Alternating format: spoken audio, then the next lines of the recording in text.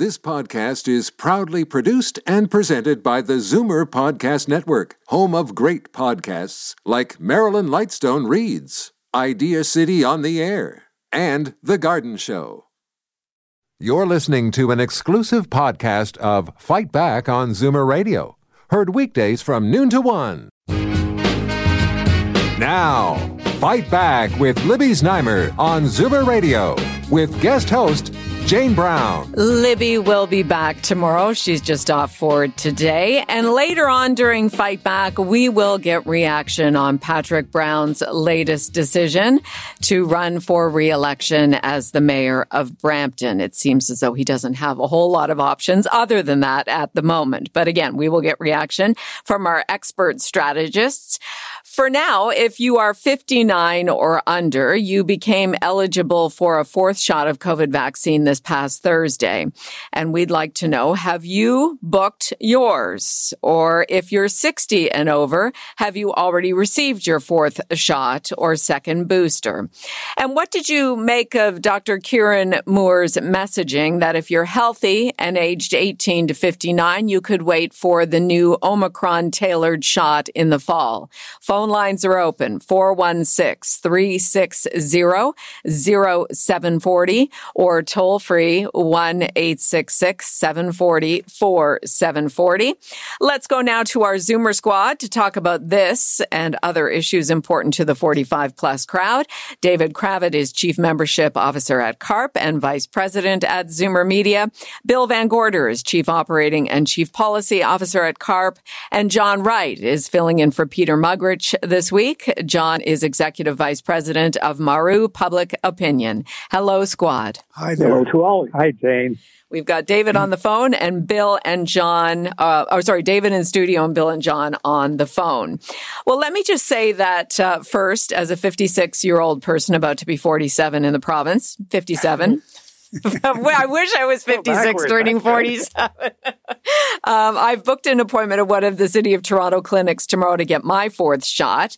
I consider myself to be healthy, but I work with other people here at the Zoomerplex, so I want to protect myself and my colleagues, not to mention my husband, who got his fourth shot in April. So let's go around the table. David, your thought on fourth shots? I think it's important to get it. I've got mine, and I urge everybody to get it as soon as they can. And do you remember the length of time between your third and fourth shots? I only got my fourth shot a couple weeks ago, so it was several months. Yeah. It was like we waited till we were eligible. Right. John, what about you? I got mine done about 3 months ago, and I guess the only debate in our family now is for those who did get it back in June, whether they want to wait for the new tailored one that may be a little more effective when it comes up, because you're reading all about all of the different variants and whether they're going to have some impact or not. But I'm fully vaxxed with 4 doses already.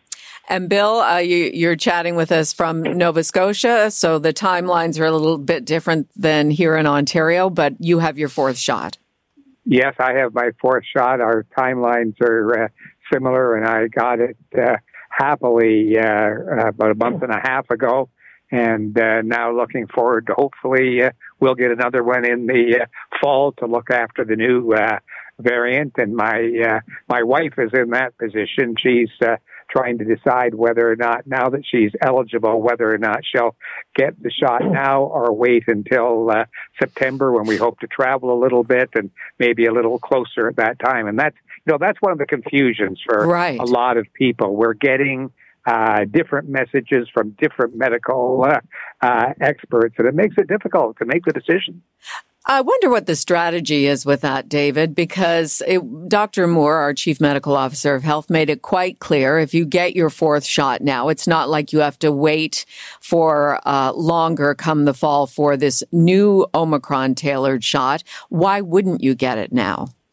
I can't think of why not. Yeah. I can't think of why not. But let's face it, they've been dancing around, to be fair to the public health authorities, constantly changing knowledge about what's going on and the need to be clear, and an institutional tradition in that profession, I would say, with deep respect, of not necessarily knowing how to be the best communicators around because they haven't had to deal with this before. You just have to look at the fourth shot itself. Does it stop you from getting it? Does it mitigate the harmful effects if you do get it? What I'm hearing from expert after expert after expert now is it may not prevent anything, but if you do get it, it won't be as severe thanks to the vaccine. So there's a whole new sort of switch in what the vaccines are supposed to do. And I'm not, blaming anybody for that. But if you're a layman on the receiving end of all of this constantly changing stuff, what are you supposed to do? And it's not clear at all. Well, let me put that out to our Zoomer Radio listeners then. Did you get your fourth shot, or have you booked your fourth shot if you're 59 or under, and why? Or have you decided to wait to the fall and just coast with your third shot booster until this new Omicron-specific shot comes out come the fall? Numbers to call, 416-360-0740 or 1-866-740-4740. John, it was interesting too, Dr. Moore, as much as he was saying if you're 18 to 59 and you're healthy, you can wait until the fall. But he also said in the same breath that you're good for 6 months after your third shot. Well, a lot of people in that upper age group got their third shot 7 months ago. I'm not sure what to believe anymore, honestly. We've all become, students of medical officials who go out and say certain things. So, frankly, the people who manufactured all of these doses said that it's a lot less than 7 months or 6 months. It's actually 3 months. So now we expanded that time frame. Secondly, there is not only the B variant that's out there, but there's also now the C variant on its way, which in fact evades everything as far as I can see, in reading about it, which means that whatever we would get that would help the B variant may be completely obsolete for the next variant. So I don't know whether, I guess it's just a personal choice. You want to wait for the newest edition as opposed to something that may not be effective. On the other hand, they're trying to encourage to get as many people out to get vaccinated to have any kind of protection. I just think we're kind of in a no man's land right now where we're caught in between different variants. And the question is whether or not it is worthwhile to wait a couple of months if you're safe to do so and wait for the latest edition. And Bill, certainly all of the scientific evidence around the boosters, the third, the fourth shot, I mean, it is extremely safe. It's been approved all around the world, be it Pfizer or Moderna. So, and if you don't have to wait longer come the fall, to me, it just seems like a no-brainer to get it now.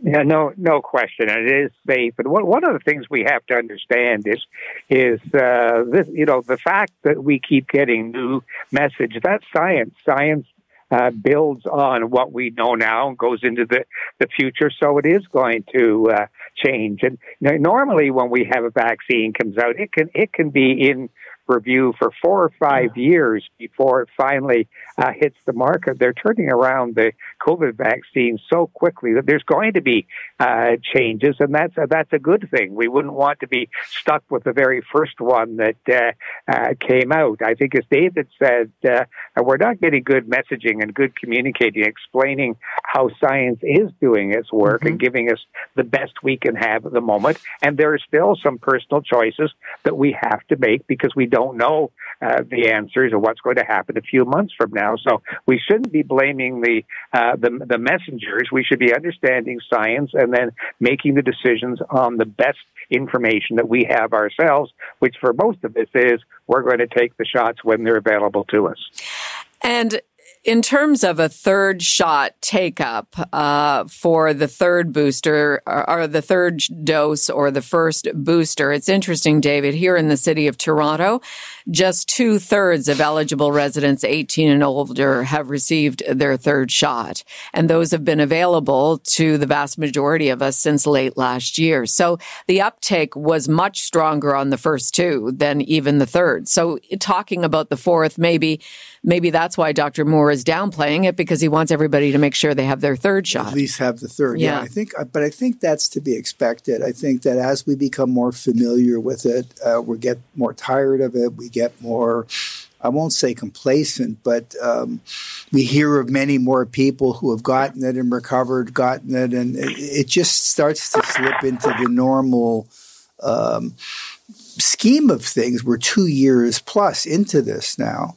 And so the initial shock of this never happened before, it's a crisis, it's emergency, jab my arm right away, I don't care what it is, now becomes, well, I heard of this guy that didn't get it and he's fine. And I heard of this other guy that did get it, but then they got COVID anyway with the vaccine. And so those anecdotal, experiential things start piling up and you begin to take it in your stride. I just think it's human nature. Well, one of the reasons why you might want to get a fourth shot, and by the way, it's the Zoomer squad here on Fight Back, Jane for Libby along with David Kravitz, you just heard there, as well as Bill Van Gorder and John Wright. Good reason to get a fourth shot is if you have a loved one in long-term care. So we learned yesterday new COVID outbreaks more than doubled in Ontario long-term care homes in the first week of July, as we are now in a seventh wave of COVID with the BA.5 Omicron subvariant, the dominant strain. Here are the most recent numbers. There were 42 new outbreaks recorded in the sector during the week of July 3rd to the 9th. What does that mean? That is an increase of 110% from the previous week's 20 new reported outbreaks. Bill, there is a thought that the efficacy of fourth shots that the long-term care residents received much earlier in the year is starting to wane. That could be. We don't. One of the problems with the numbers and these announcements they make is an outbreak is considered one case in a long-term care home. That's all it takes to be called an outbreak, and we don't know unless you dig down in the numbers exactly what the numbers are. They're not that high, and it's the province hiding behind the fact that they got rid of the rules that require visitors to be vaccinated when they came into the home, which seems like a very wrong thing to do at this point. If we're encouraging everyone to be vaccinated when they visit their loved ones in long-term care, why aren't we mandating that? Yes. And John, I'm sure in terms of public opinion, if you have somebody in long-term care, a vulnerable older person that you're visiting, wouldn't you want to make sure you are as protected as possible so that your loved one won't contract the virus even after 4 shots? That you can to make sure that they're fine. That even means taking rapid testing if you even got a sniffle before you go in.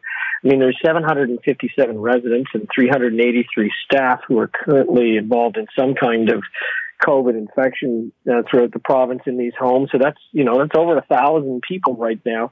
And the real issue then is how do you isolate, how do you treat, how do you make sure that there is some containment? My sense, though, and maybe you can answer this, was that each individual outlet can make their own decisions as to how they actually monitor it. I mean, they can decide whether everybody is doing certain protocols when they come in or not. So I would think that given the circumstances, not only in those homes or others, the local homes and the management there should be taking every precaution that they can during this time. Does it go against everything we've been thinking about long-term care over the last 2 years, David, that basically all of the mandates except masking have been dropped in nursing homes? No, I think the problem here, and I'm going to be a real critic of these numbers, is that once again, the public health authorities have set no context with which to evaluate this, because what we're hearing about the fourth vaccine now is that it's going to reduce the impact of COVID if you get COVID. What are we trying to do? We're trying to save lives. Step 2, trying to avoid people going into a hospital to be treated. If you test positive for COVID but the symptoms are mild, should we be freaking out or not? We don't know from these numbers. Now let's put this in perspective. 757 cases. Okay, the doubling, the 100% is from 20 to 40. Okay, There's 78,000 residents in 627 nursing homes in Ontario. That means the number of residents that have tested positive for COVID is 0.9%. What if all of them are being treated successfully in the nursing home and just feeling lousy? I'm not saying that's true. Point is, they're not telling us. How many of them had to be rushed into a hospital? How many of them have died? How many of them need very serious treatment? Or could we be saying of all of them, I don't know, I'm just asking, thank God for the vaccine, because they all tested positive, but it was all fairly mild and it was all easily contained in the nursing home. The numbers don't tell us that. So without any context, you get this kind of unfocused alarmism, which we don't know whether it's justified or not. It's a shambles of information. Well, we do have COVID-related death numbers from Public Health Ontario. Right. What we do know is in a 2-week period ending July 9th, 44 people 80 and older died after contracting COVID. Okay. The province has reported 65 deaths from COVID in total over that period. So basically, 2/3 of the deaths in that 2-week period ending July 9th were people 80 plus. And how many were in nursing homes? Well, that's what we don't know. Right. So what I'm trying, I'm not Yes. saying, I know. I'm It's not a great saying, conversation. I'm not saying stop worrying, everything's fine. Right. I'm saying that the way they present these numbers is so incomplete and so unfocused and so detached from any strategy. Is the strategy to prevent deaths? Is the strategy to prevent getting infection in the first place? That may be a losing strategy given the characteristics of these new strains that seem to spread like crazy no matter what you do. Maybe the reason for the vaccine is at least will stop you from dying if you get it. And I don't know. we can surmise because, so we have those death numbers, Bill, but we also know from recent analysis, recent data, that the vast majority of people who are dying have either had 1 dose or 2 doses of vaccine or no vaccine. Right. So that's not going to be the people in long-term care, those 80-plussers who are dying with COVID. 83% of whom have 4 doses. Right. Yeah, that's correct. But we also don't know what the pre-existing health, the conditions that those people, what were their other illnesses? Was this just the final straw that broke the camel's back, or did they die with COVID or of COVID? And that's we don't know. David's right. It's very confusing, the numbers. And what worries me is that we're going to end up treating this as being just something normal that just happens these days, and we're going to continue to see waves come through, and we're going to become less concerned about them, and hopefully that won't be true, as John says, of the people who run the long-term care homes, who actually have a final decision of what rules they're going to put in place in their own homes. And that's the other totally unknown factor at the moment. Are they doing the bare minimum, or are they making sure that they're protecting their residents as best they can? Well, Bill, that leads us into our final topic here with the Zoomer Squad on Zoomer Radio's Fight Back. We remember the horrific stories that came out of Ontario's long-term care sector during the first 2 waves of the pandemic. And now, 2 years later, really there have been no major moves by either the provincial or federal governments. Liberal MP Hedy Fry is trying to change this. She is the longest serving woman member of Parliament, by the way.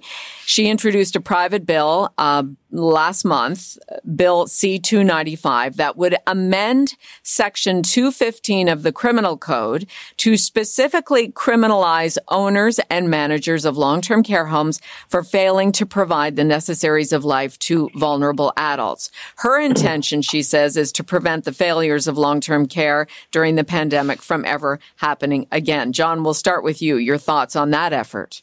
Well, I think it not only should apply to what's happened during the pandemic, but over the next decade, the increase of use of long-term care homes by residents is going to be very, very significant, and there's going to have to be an expansion anyway. So building something like this in is a good thing. The only question I have is whether or not it is redundant in certain places. And I go back to, the fact that Peel Regional Police had laid 11 counts against Holland Christian Homes, Grace Manor during the pandemic after the military made its report. There were 11 counts of criminal charges laid against the necessities, not being able to provide the necessities of life. So I guess if this is a federal law, which then applies to all federally licensed caregivers or something along that, I guess that's all good for the, as you can get. But I wonder whether or not some of this already exists, and what it means is that the police and others should be following up on whatever complaints there are even today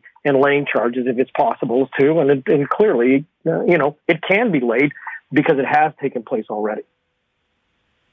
You think about this federal effort. And Hedy Fry said her intention is to prevent the failures of long-term care ever happening again. COVID exposed a lot of vulnerabilities. As a physician herself, she said she always thought these people were being cared for properly. It exposed that there were holes in the safety net. The system was not up to the task. I mean, it's certainly admirable that this MP wants to do something about it. But what are your thoughts? Well, I think it is admirable. I think the intent is fine. But I would sound a note of caution on the law, another law, which is called the law of unintended consequences. And I think if you, unless you are very precise, unless you do a lot of training in what to identify, including training the cops and the prosecutors on, what to look for and where does neglect become criminal neglect, what is not captured by the current laws. But if managers and operators of nursing homes are facing jail time, then you're going to see defensive measurements undertaken that I don't think are going to be good for that sector and for the residents in lots of other ways. You're going to see defensive steps being taken, perhaps more restrictions on how many people they admit, all kinds of. If jail is the consequence, what if I'm trying my hardest and I just mess up? Now it's a crime absent criminal intent. So I think she's opening a whole Pandora's box here. I'm not really sure that it's all going to work out the way she thinks. Bill, Hedy Fry says that the Justice Minister, David Lametti, does not have any problem with the bill. And she answered positively when asked whether she believes the government is on board with the approach. It seems like this is something that NDP leader Jagmeet Singh would be on board with. What do you think CARP members would think about this? Well, I think on the surface, they'd think that this was a good idea to have some law worth teeth in it. But they would also say, look, there have already been rules in place in various provinces that weren't enforced. Inspections weren't done. How are we going to know? David pointed out very clearly that there were cases before that weren't followed through, and that whole issue of the federal government getting involved in a health issue, which is a provincial issue. I think I'm afraid our members would think this is lovely window dressing. It sounds good. It's coming from Hedy Fry, who everybody respects, Dr. Hedy Fry, but frankly, will it have any real effect in the long run? Probably not. And what we need to do is make sure that the current frontline inspections and enforcement gets done province by province before the feds get in and start creating another whole line of thought and controversy. And on that note, Bill, just before we wrap up, with the re-elected PC government in power at Queen's Park, are we hearing anything at all from the long-term ministry about making changes in the direction that Hedy Fry is also speaking of? We're not hearing anything yet, but we're asking the questions, and we're going to be putting as much pressure as CARP possibly can for them to start taking action now. The premier in his campaign said he was going to be a do-it-get-it-done premier. Well, we're expecting him to get it done. We will leave it there. Bill, David, John, thank you all for your time this week. Thanks, Jane. Good to be with you. Thanks, Jane. David Kravitz is Chief Membership Officer at CARP and Vice President at Zoomer Media. Bill Van Gorder is Chief Operating and Chief Policy Officer at CARP. And John Wright, filling in for Peter Muggeridge, is Executive Vice President of Maru Public Opinion. Our Monday Zoomer Squad. Jane, for Libby, and still to come, Patrick Brown has decided to run for re-election as Brampton's mayor. We'll discuss with our expert panel next. You're listening to an exclusive podcast of Fight Back on Zoomer Radio. Heard weekdays from noon to 1. Fight Back with Libby Znaimer on Zoomer Radio with guest host Jane Brown. Libby is off today. Patrick Brown has registered to run for re-election as Brampton mayor. His team put out a release earlier this morning saying he would be making an announcement on the steps of Brampton City Hall at 11:45. Prior to doing that, he put his nomination papers in. That would be a month and a day in advance of the deadline for filing nomination papers to run for a municipal election in this province. So are you surprised if you've been following along with the latest drama around Patrick Brown? He is in the process of appealing his disqualification in the federal Conservative leadership race, but now fully intends to run as Brampton's mayor. And if you live in Brampton, will you be voting for Patrick Brown? Or what are your thoughts on the whole Patrick Brown saga of late? Numbers to call. Phones are always open, 416-360-0740 or 1-866-740-4740. We are joined now on Fight Back by Aleem Kanji, principal of Aleem Kanji and Associates, a government relations firm in the GTA, as well as Christina Midas, vice president of Upstream Strategy Group and former PC MPP representing Scarborough Centre. Hello to you both. Hey, good afternoon, Libby. Jane. That's okay. Aleem, we haven't talked in a long time. It's been a minute. And it's Christiana, right? Christina or Christiana? I don't even know if she's there, Zeev. Hi there. It's Christina. Sorry. Christina, hi. Yes. Christina, nice to be with you. Yes, nice to be with you as well. So let me ask you that, Aleem. Are you surprised by this decision? Well, look, you mentioned at the outset, Jane, that Patrick is appealing the ruling and his disqualification from the race. Let's be clear here, though. There really is no recourse, as said in the rules, in running for the leader of the Progressive Conservatives for Mr. Brown to seek recourse. He's doing this to clear his name. I don't think there's any doubt there. The same way he sought to clear his name 4 years ago when he exited from the provincial Conservative leadership race. Let's make one thing clear. Patrick Brown has more lives than a cat. All right. And I don't think this is a surprise that he's re-entered the race to continue on in his term for the next 4 years as the mayor of Brampton. There are those that like him. There are those that don't. That is the same for many politicians. But the power of incumbency in municipal politics is very strong, and I think he's got a great shot to win. He is by far, in my mind, I'll leave you with this singer. He is the most popular Brown guy in Brampton right now. There's no question on that. Because it is a multicultural mosaic in Brampton, right? I think I can say that safely to your listeners. But yeah, I think that power of incumbency is going to propel him to victory in 99 days. Christina, is this a consolation prize for Patrick Brown running for re-election in Brampton when you look at his long-term political aspirations that he may have?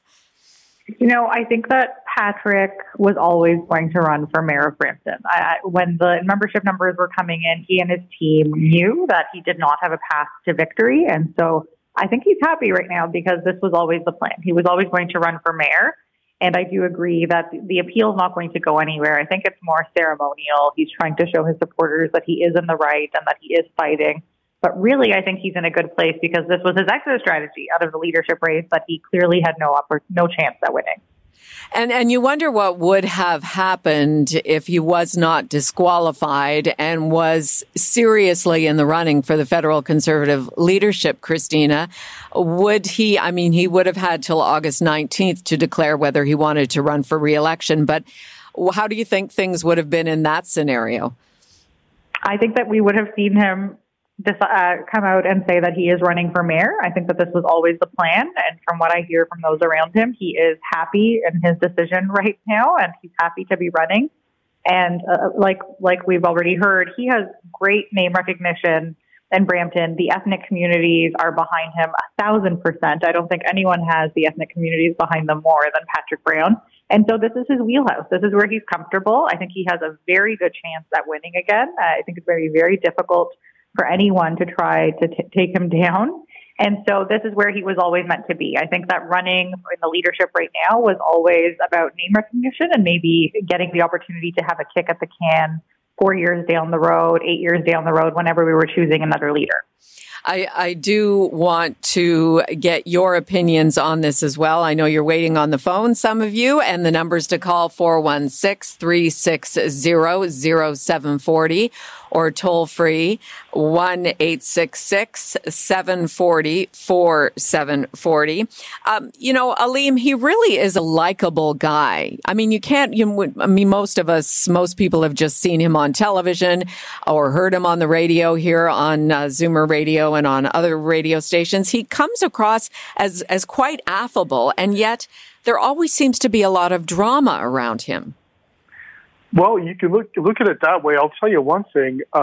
This game of politics is always won, to use a sports analogy, at the 50-yard line. And the thing Patrick Brown has going for him is that he is a middle-of-the-road kind of guy, right? He will not take extreme views, and we've seen that in other candidates. We've seen, the blatant display of hatred and of racism, quite frankly, and populism that Pierre Poilievre thinks is going to catapult him to be the next prime minister of this country. And there will be a lot of disenfranchised folks that have taken a membership, 150,000 plus of them that have taken a membership for the Conservative Party of Canada that are not going to vote for Pierre. Now, he may win on the first ballot, but the one thing about Patrick that I don't think will change is that, he is that middle of the road kind of guy. He's very pragmatic in his approach. There are conservatives, perhaps some of Christina's former colleagues, that would say he's not blue enough. He's not conservative enough. And I will say this, I believe the road to victory for this conservative government federally, the more they can pull to the center, the more they have a chance of forming government.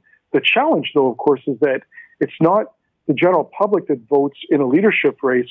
It's people that have memberships, which are heavily, heavily infiltrated by those that have views that are on the far right. And that doesn't line up with Patrick's views. That's why he's not in the race for conservative leader. So we'll have to see what happens, but don't count this guy out. In terms of the future, I think Christina will agree. His ambitions are strong, and it wouldn't surprise me if he tries this again. We saw Christine Elliott try, 3 or 4 times to become premier. Mm-hmm. I would expect Patrick Brown to try to continue his ambitions to either become prime minister of this country or premier of this province one day. Let me tell you, the road doesn't end in Brampton. It will continue for this guy. I think you're right. I think so too. Christina, your thoughts on that? I mean, I will say that out of everything you just said, I agree on one thing, that Patrick will run again, and he's a scrapper, and he always survives. I will strongly disagree with you on Pierre. I think Pierre has Canadians of all backgrounds backing him. I don't think that he's standing as a racist candidate by any means, way, shape, or form. He definitely has a convoy trucker standing behind him, that's for sure. Well, let's stick to Patrick Brown.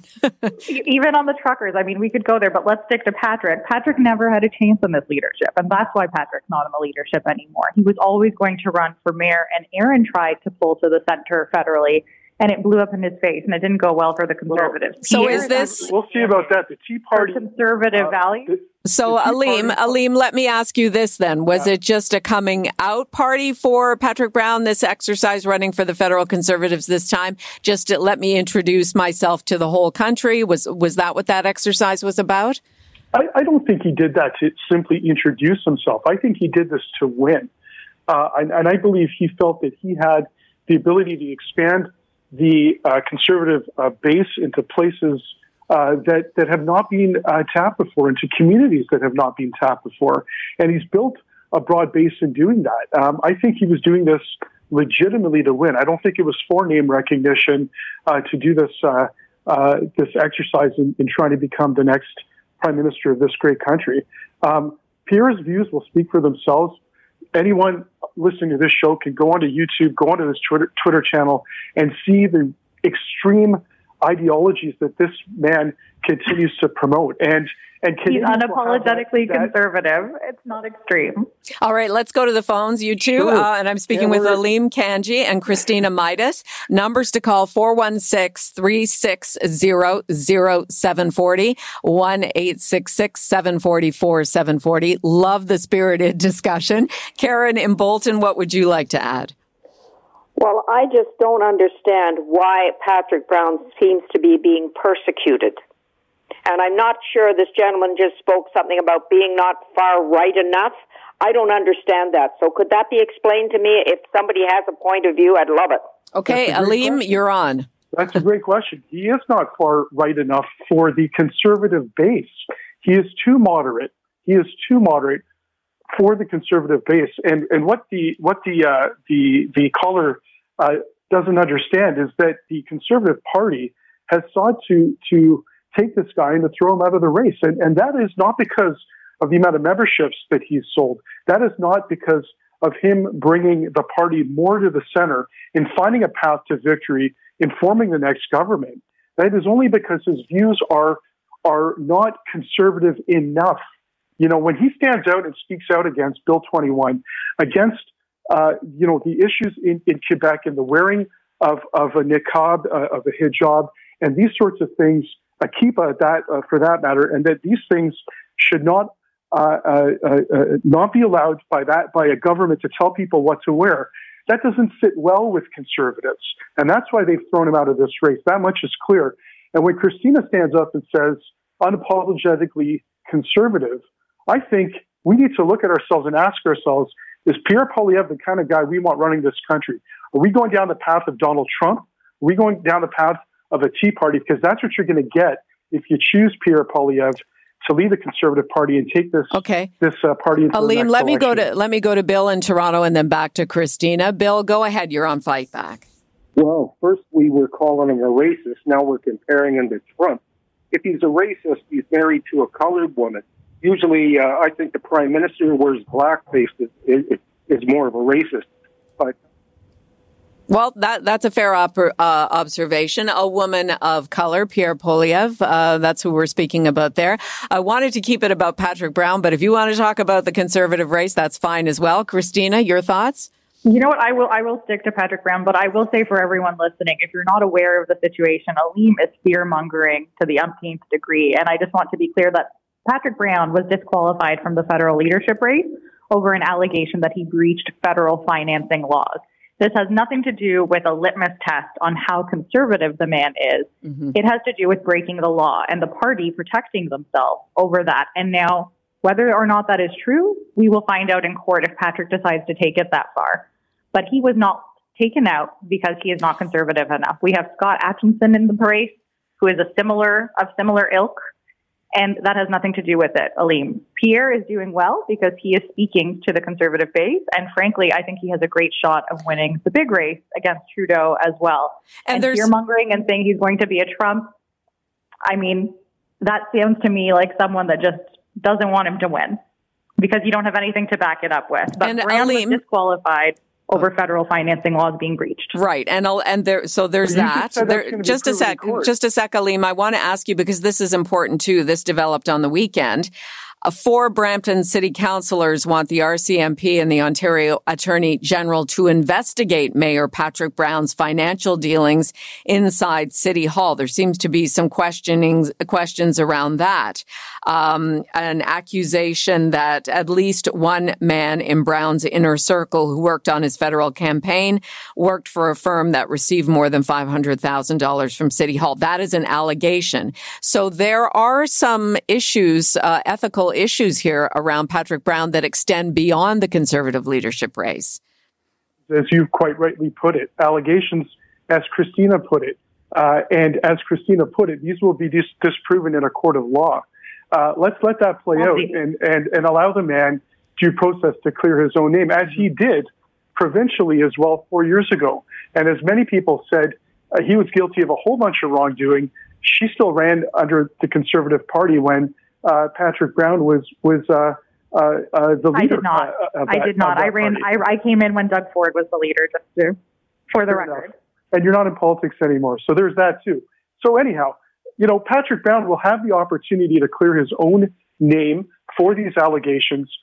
These are the same councillors, Jane, that you bring up that sought to put in a unelected councillor in place for before the councillor was elected provincially. And that was a legal battle that Patrick Brown won just last week. That's correct. Yes. And that is so that is something completely against the Municipal Act that can be done. You can't just handpick a councillor and put them in place just to have control of that councillor, as these 5 councillors were seeking to do in Brampton. That hasn't been told yet. That story will be told. They also sought to remove the city solicitor unilaterally. All right. So these things will be proven in a court of law. And at the end of the day, the people of Brampton are going to get their choice and get their pick as to who they want to serve them as their councillors and as their mayor. I'm willing to bet, I said it 4 years ago, being on this show, don't count this man out. When he was ousted provincially, he will turn up again. And there we have it. He was the mayor of Brampton. And I'll say it right now. He will be reelected as the mayor of Brampton in 99 days. Okay, let's quickly go through our remaining callers here, and then I'll get final comments from you both. Phil in Oakville, go ahead. You're on Zoomer Radio. Well, I've been listening a little bit to what the comments about Pierre being so far to the right, and I would like to point out that in the last 50 years we've been driven inexorably to the left so far that the center is no longer defined properly, and that Patrick Brown, as I heard him state last week, he was the only one that could win the election because Pierre was so far to the right. But I think that Pierre actually, and unfortunately the name Donald Trump came up, a person who actually did point out how far the left had driven us. And unfortunately the right has been asleep, I think, for the last 50 years, and now the center is being redefined. Okay. And the left doesn't like it. Okay, Phil in Oakville, thank you. Let's go to Tom in Mississauga. You're on the air. Go ahead. Yeah, I don't like when the left brings up saying racism. I think the left are racist. You look at Trudeau. How did his family manage to be in this country for 300 years? And all they did was marry within English and French people, right? Where my background is, my dad's Croatian, my mother's English, my wife's from Ecuador, my daughter's common law husband is from Portugal. Trudeau, he's so full of it. He's the one who's racist. And to call people like the conservative guy running Poilievre a racist, that's just a cheap shot when you call people who are the right side. If you look in history, the people who are the leftists, go back. You probably don't want. Well, we don't want people to go back from where they came from. You kind of lose people when you go down that path. Bernie in Mississauga, go ahead. You are on Zoomer Radio. Bernie, I'm Mississauga. Sorry, Jane. Yeah. I think Brown, he'll be re-elected as mayor of and he's been shafted twice by the Conservative Party. If you get mayor of Brampton, he should really consider switching parties, and I think he'd be a great asset to the NDP in Mississauga and Brampton, where he should he decide to change to that party. I think he's not welcome. The ideologues and the Conservatives don't want him. They don't want his philosophy, but there's somewhere I'm looking at it from a distance, and I think he got the raw deal twice from the Conservatives. All right, Bernie, thank you. What about that, Christina, on your final comments? Is it time for Patrick Brown to think about if he gets reelected as Brampton mayor, switching federal parties? I think that Patrick would tell you no. On Patrick, I'm just going to reiterate and close it on him by saying he's doing what he was going to do all along again. He was always going to run for mayor. He did not have any chance at the federal leadership. He's happy, and I believe he has a great chance at that. And on Pierre, my closing statement would be, Pierre is the establishment choice. And we have people like Aleem and the left fear-mongering and trying to scare people. But Pierre Poilievre is a steady man with experience that's going to lead this country for all Canadians. And I believe he will be our next prime minister, and a great one at that. Okay, Aleem, your final comments. Aleem and the left. I love this. As if Christina knows where I stand on anything. To make that accusation is preposterous. And that's probably why Christina is not serving in politics anymore. That aside, Pierre Poilievre will be the worst prime minister this country has ever seen. He is pulling populism, he is pulling racism, and he is pulling the things that divide us as Canadians more than unite us. His views on Bill 21 alone, his views of standing with truckers, and his views illustrated by your callers today talk about why this man is going to be pulling this country apart. And in fact, I would agree, and I would say that the chances of Patrick Brown running for the NDP or the Liberal are negative. They're not even close to zero. They're negative. But the chances of Pierre Poilievre pulling and forming a Tea Party-like movement of extreme right conservatives, I think the appetite in this country is there for people like that to support Pierre Poilievre. And that tells you all you need to know about the discourse of conservative politics in our country today. We will leave it there. I thank you both very much for your time, and I look forward to next time. Thank you. Aleem Kanji, principal of the government relations firm Aleem Kanji and Associates, and Christina Mitas, vice president of Upstream Strategy Group and a former PC MPP for Scarborough Centre. It's Jane for Libby, and do you have a birthday coming up? Don't forget to renew your license plates. We will discuss that next. You're listening to an exclusive podcast of Fight Back on Zoomer Radio. Heard weekdays from noon to 1. Fight Back with Libby Znaimer on Zoomer Radio with guest host Jane Brown. You don't have to pay the fee to renew your license plate anymore, but you still need to renew your license plate. And because Ontario vehicle owners are no longer receiving a notice in the mail as a reminder to renew, people are forgetting to do this. And in some cases have been issued $500 fines when caught. OPP Sergeant Kerry Schmidt joins us now on Fight Back. Sergeant Schmidt, always nice to have you here. Good afternoon. Thanks for having me. Well, how big of a problem has this become?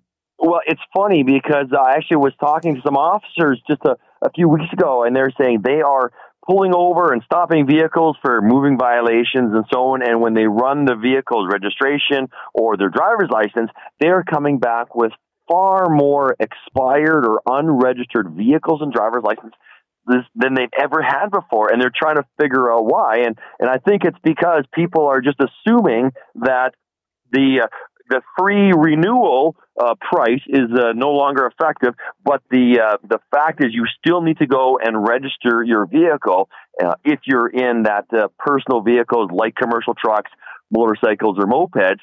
You're not getting those yearly or bi-yearly reminders that you used to. Do you think, Sergeant Schmidt, that is just, there's been a lack of communication or reminder messaging around that? And I guess that's why you've come out to tell everybody, hey, listen, if you've just had a birthday or you're about to have a birthday, go online and renew.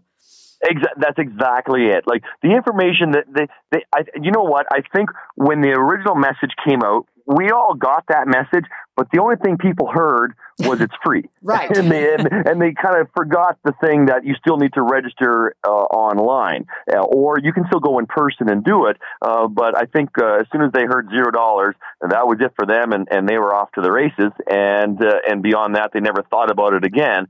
But you won't be putting those stickers on your license plates, but you still need to have your vehicle registered and updated there every year or 2 years. There are a few exceptions. So if you're over 70 years old, for driver's licenses, or if you have to write a test to maintain your driver's license, that will still come in the mail. If you own or drive a heavy duty truck or it's jointly owned, you will still get those email or those mailed in reminders. But for the bulk majority of all of us that are driving around with a regular passenger vehicle and have a G-class license, for the most part, you're not going to get that reminder.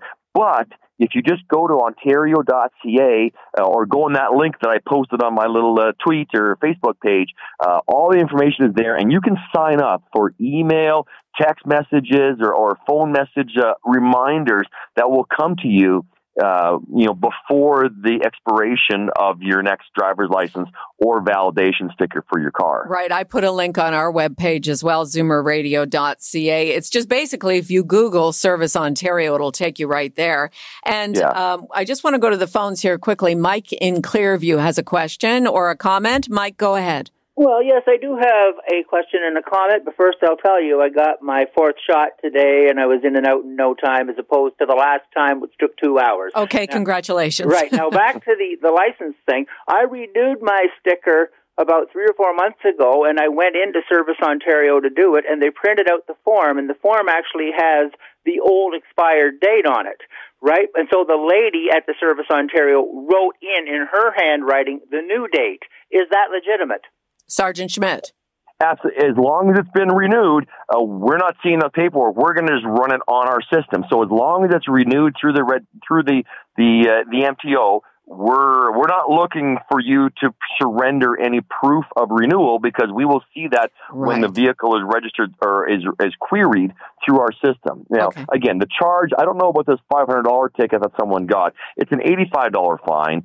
It's up to $110 with the victim surcharge and so on. That's the Highway Traffic Act, the Ontario fine for not driving with a permit or currently validated permit. And that's the possible consequence. But again, the officers have that discretion as well. And there's been a lot of education and reminders. And hopefully this will get people aware of that. Just to go online, all you need is your license plate number, your vehicle permit number, which is, there's a number on that green registration. You'll need your mileage, maybe your insurance, and a few details. If you have any outstanding parking tickets or 407 tolls, you got to pay that too. But otherwise, there's no charge for the renewal of your vehicle registration. In anticipation of our conversation today, and I renewed my license plate a few months back, I got thinking, what about my driver's license and my health card? And those actually don't expire for me personally for a couple of years.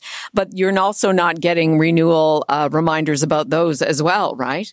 That's correct. Yeah. The same thing goes for your driver's license or health card. You look at the expiration date on those documents and go on to Service Ontario, ontario.ca. You can find the renewals. Now, you do still need to pay a price for the registration renewal of your driver's license. But again, you can do that all online, but you will not get that reminder in the mail. Again, if you're over 70, you will. So happy birthday to all the 70-year-olds turning over. And if you have a commercial driver's license, an A, B, C, D, E, or F, you will get those mailed reminders, because there's obligations for vision and written tests and other obligations that you may need to satisfy before you can register or renew your driver's license. OPP Sergeant Kerry Schmidt. Go online. Yeah, go online to Service Ontario or ontario.ca. Thank you very much for the public service reminder. We really appreciate it. Thank you. Have a great day. OPP Sergeant Kerry Schmidt. Jane for Libby, she is back tomorrow. In the meantime, stay with us. The number one's at 1 coming up next after Jeremy Logan's news. You're listening to an exclusive podcast of Fight Back on Zoomer Radio. Heard weekdays from noon to 1. This podcast is proudly produced and presented by the Zoomer Podcast Network, home of great podcasts like Marilyn Lightstone Reads, Idea City on the Air, and The Garden Show.